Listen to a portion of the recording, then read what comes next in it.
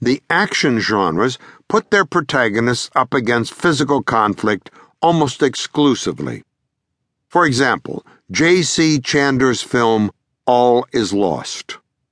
On the other hand, the novelistic technique of stream of consciousness submerges the telling entirely at the layer of inner conflict.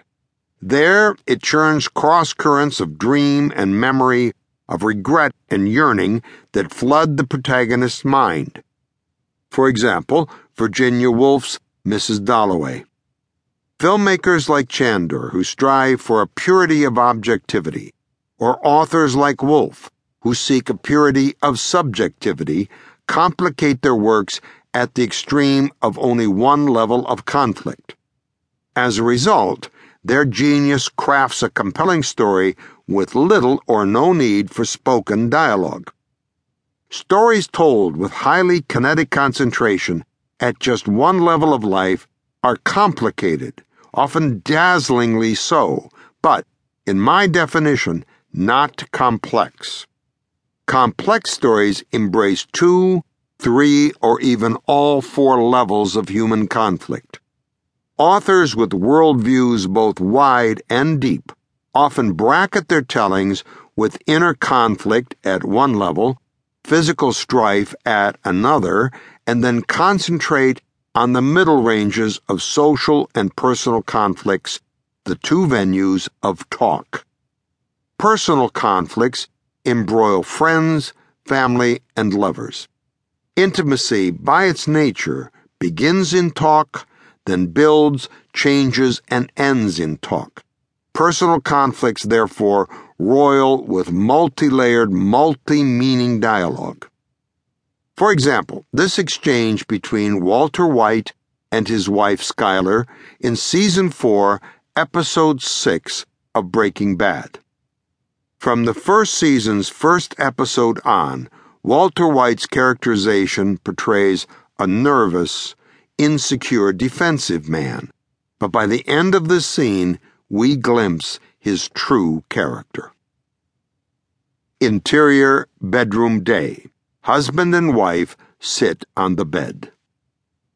I said before, if you are in danger, we go to the police. No, I don't want to hear about the police. I do not say that lightly. I know what it could do to this family, but if it is the only real choice we have, if it's either that or you getting shot when you open your front door. I don't want to hear about the police. You're not some hardened criminal, Walt. You are in over your head. That's what we tell them. That's the truth. That's not the truth. Of course it is. A school teacher, cancer, desperate for money. We're done. Roped into working, unable to quit. You told me that yourself, Walt. Jesus, what was I thinking? Walt, please, let's both of us stop trying to justify this whole thing and admit you're in danger. Who are you talking to right now? Who is it you think you see? Do you know how much I make a year? Even if I told you, you wouldn't believe it. Do you know what would happen if I suddenly decided to stop going to work? A business big enough that it could be listed on the NASDAQ goes belly up, disappears. It ceases to exist without me. Now, you clearly don't know who you're talking to, so let me clue you in. I am not in danger, Skylar. I am the danger. A guy opens a door and gets shot. You think that's me? No. I am the one who knocks. He walks out of the bedroom. Skylar stares after him. Walter is describing his new other self, the doppelganger we come to know as Heisenberg. Skylar, dumbfounded by her husband's words, can only grasp for the meaning. Social conflicts surge through institutions of public purpose. Medical, educational, military, religious, governmental, corporate, all social enterprises, legal and criminal. As people move from personal to social relationships, they often speak with less sincerity and greater formality.